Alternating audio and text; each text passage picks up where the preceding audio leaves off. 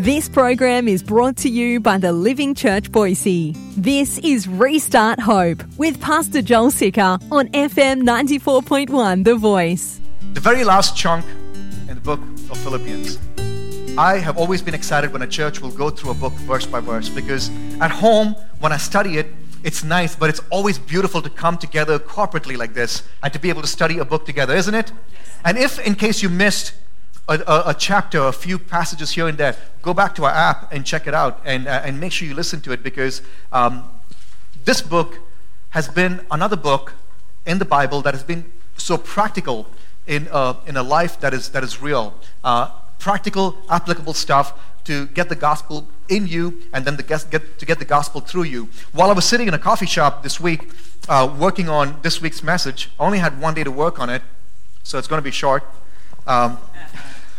Some of you are like, LOL right now, right? But I was sitting there, and I just started writing down my introduction for the message, and what do I see when I look up? I see a guy wearing a shirt that says, "Life is good." Now, there are two things you want to do when you see a person wearing a shirt that says life is good. And if you're at home wearing the shirt, I apologize. The first thing I wanted to do was catch this guy by a shirt and be like, "What do you mean life is good? Do you know what kind of suffering is going on in the world? I'm going to punch you, man." Then you tell me life is good. There are friends of mine who are sick right now. There are people dying. There are families falling apart. What do you mean life is good? What is wrong with you? And the second thing that you want to do is you kind of want to sit down with them and be like, "Wait a minute, buddy, tell me about your life. How do you have the boldness to be able to wear a shirt that says life is good right now?" And as I was sitting there kind of staring at him and wondering if I could take him down. No, I'm kidding. That's not what I was doing. It really made me think about the Apostle Paul. Paul had the audacity to not just wear a shirt that says life is good, he does one better. He has the audacity to write to the church in Philippi in Philippians chapter 4, verse 13. Are you ready for this? Yes. See, I don't think you're ready for this, because you watch people having life is good, and you don't think like me because you're not as sick as me. Because I'm like, what's going on in this guy's life? Who got him that shirt? How much did he spend on that shirt? Because if it was anything more than $2, I'm like, life is not good. Come on, And then I read this, and I literally had to sit back in my chair and ponder. I was like, "Paul, you're messing with me, man." So if you're ready for this, look down. I dare you to Philippians chapter 4, verse 13. This is crazy. Paul says, "I can do all things through Christ who strengthens me." I kept looking at my computer. I was like, "Get out of here, Paul. What's wrong with you? Dude, you're in prison. You've been beaten. You've been shipwrecked. You've been bitten by snakes. You've been criticized, ostracized, spoken bad about. People have rejected you, not want to do anything with you. Even those that came to your church and received the gospel, they ditched you and ran. And you say you can do all things through Christ who strengthens me." Imagine Paul sitting in prison wearing a shirt that says, "I can do all things through Christ who strengthens me." People don't want to punch him, ask him, "Have you lost your marbles? What's wrong with you?" And there's where I'm going to get this message from this morning as we bring this book to a close. And I'm titling this message something that's very daring that I would have never done unless I went through the book of Philippians verse by verse. I'm titling this message, "You Got What It Takes." You got what it takes. You might be sitting at home and feel like, "I just need to give up." And maybe that's why you're not at church this morning, is because you feel like, "I should just give up." Maybe you've been sitting over here and you managed to roll out of bed and get here because you're like, "Man, I can't afford to give up right now because I feel like I'm struggling." But I want you to know that you got what it takes. And this is not just some, prosperity gospel fluff. This is rooted in God's word. 1 Corinthians chapter 10, verse 13. Finally, now that the title slides are up, right? Okay. 1 Corinthians chapter 10, verse 13. Sorry, guys. With a smaller crowd, I get to kind of, go off the script a little bit. 1 Corinthians chapter 10, verse 13. Did I say that already? All right, I say it again. 1 Corinthians chapter 10, verse 13. "No temptation has overtaken you that is not common to man, but God is faithful, and he will not let you be tempted beyond your ability. But with the temptation, he will also provide the way of escape." And this is the part I want to really focus your attention on, "that you may be able to endure it." That you may be able to endure it. You're sitting at home, you're sick. God knows what you're going through, and he's built you in such a way that you may be able to endure it. 4 years ago, if you were to look at your life and see all the things that you had to go through, you'd be like, "There's no way I'm going to be able to endure it."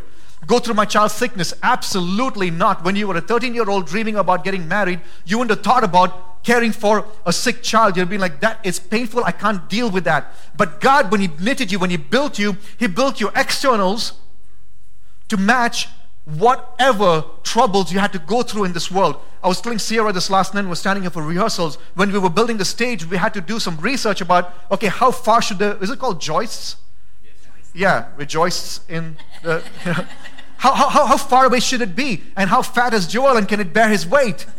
And how excited does he get when he preaches? So if he jumps, is he going to go through it? You see, the internals had to match the external pressure. And God created you, knitted you while you were in mother's womb, knowing exactly what you had to go through, and He built you in such a way to be able to withstand it. You got what it takes. You don't have to give up. You don't have to give in to depression and anxiety. You might be sick. You might be loss of a job right now, but you got what it takes in Christ who strengthens you. Because without Christ, you don't got what it takes. You only got pride. You will be anxious. Without Christ, you will lead into money, you will lead into your looks, you lead into your, how strong you are. But in Christ, you finally will be able to know what success really is. Because oftentimes, and sorry, forgive me if I'm spending some few extra minutes in this because I think it's important. We hyper-spiritualize the promise of God, and because of that, we don't experience the nearness of God. The Bible says, do not covet your neighbor's wife for his donkey. I was going to say ass. That would have sounded really bad, right?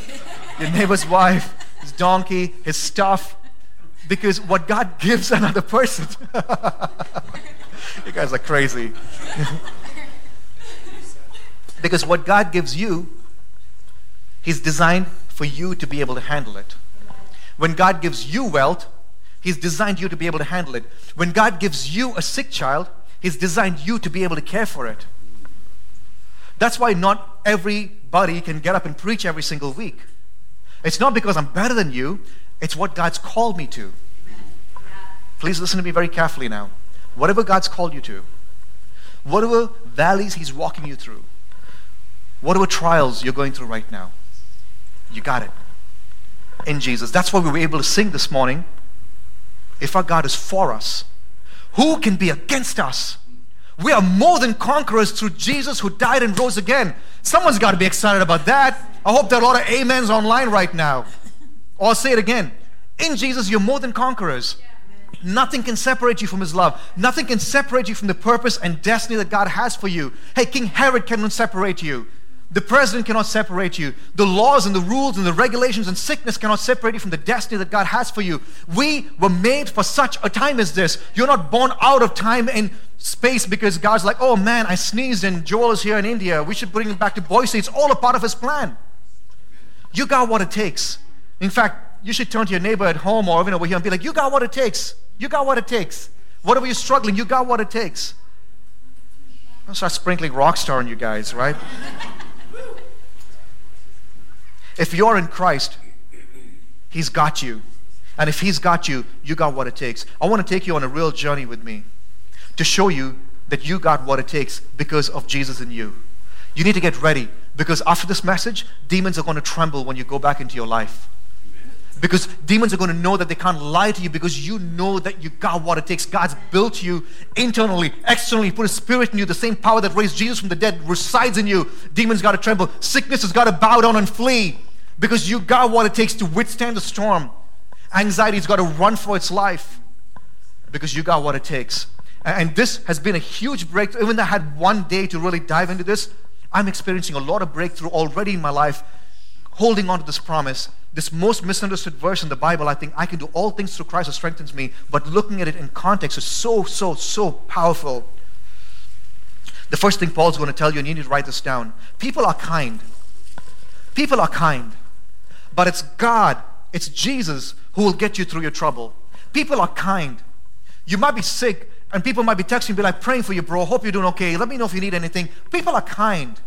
Sure. Maybe most of the people are jerks, but you will find kind people. But it's not people who will get you through trouble. It's Jesus who will get you through trouble. And that's why you need to remember that you got what it takes with Christ in you because He's the only one who can get you through trouble. No matter who you surround yourself with, they're not the ones who will come and bail you out. Paul, in fact, I need to apologize to you for giving you some wrong information these past couple of weeks. In fact, it's been right information, but I've been presenting it in the wrong way.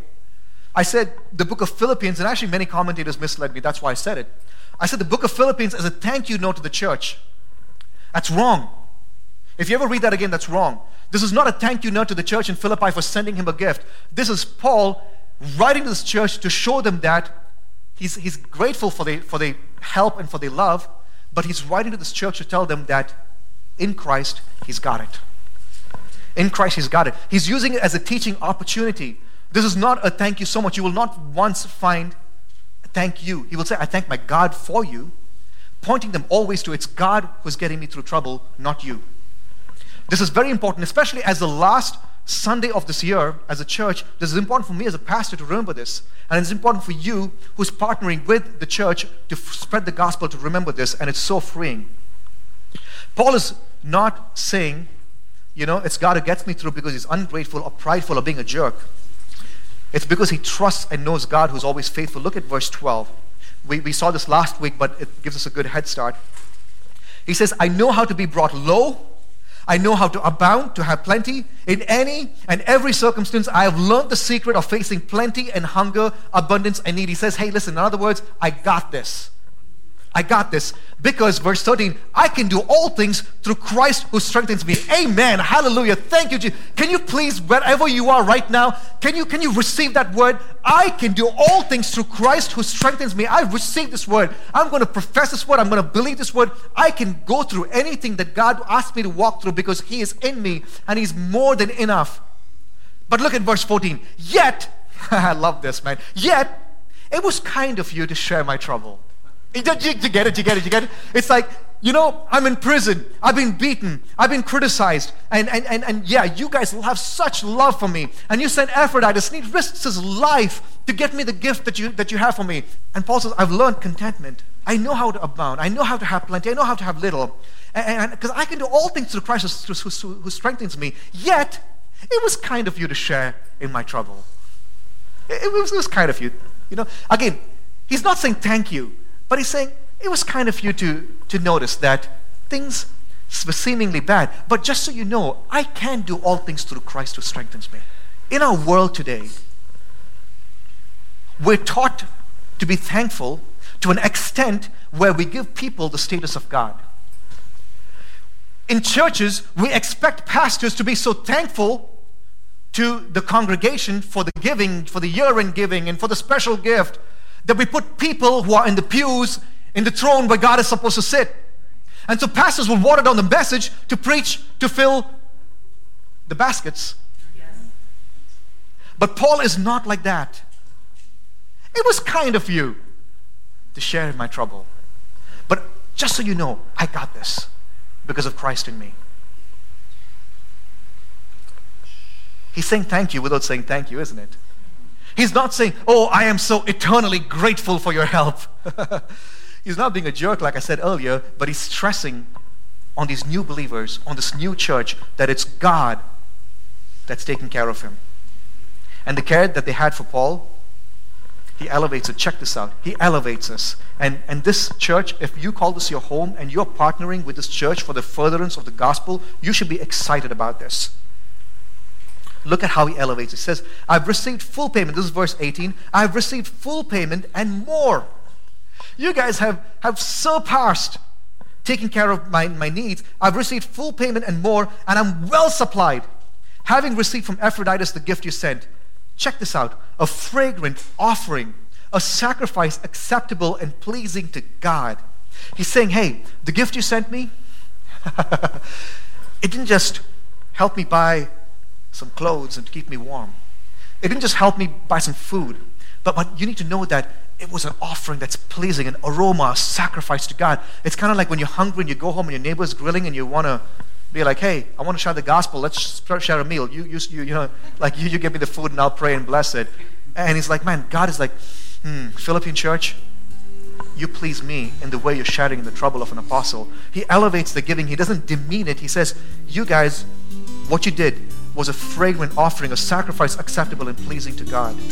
That's all the time we have for today, but we would like to hear from you.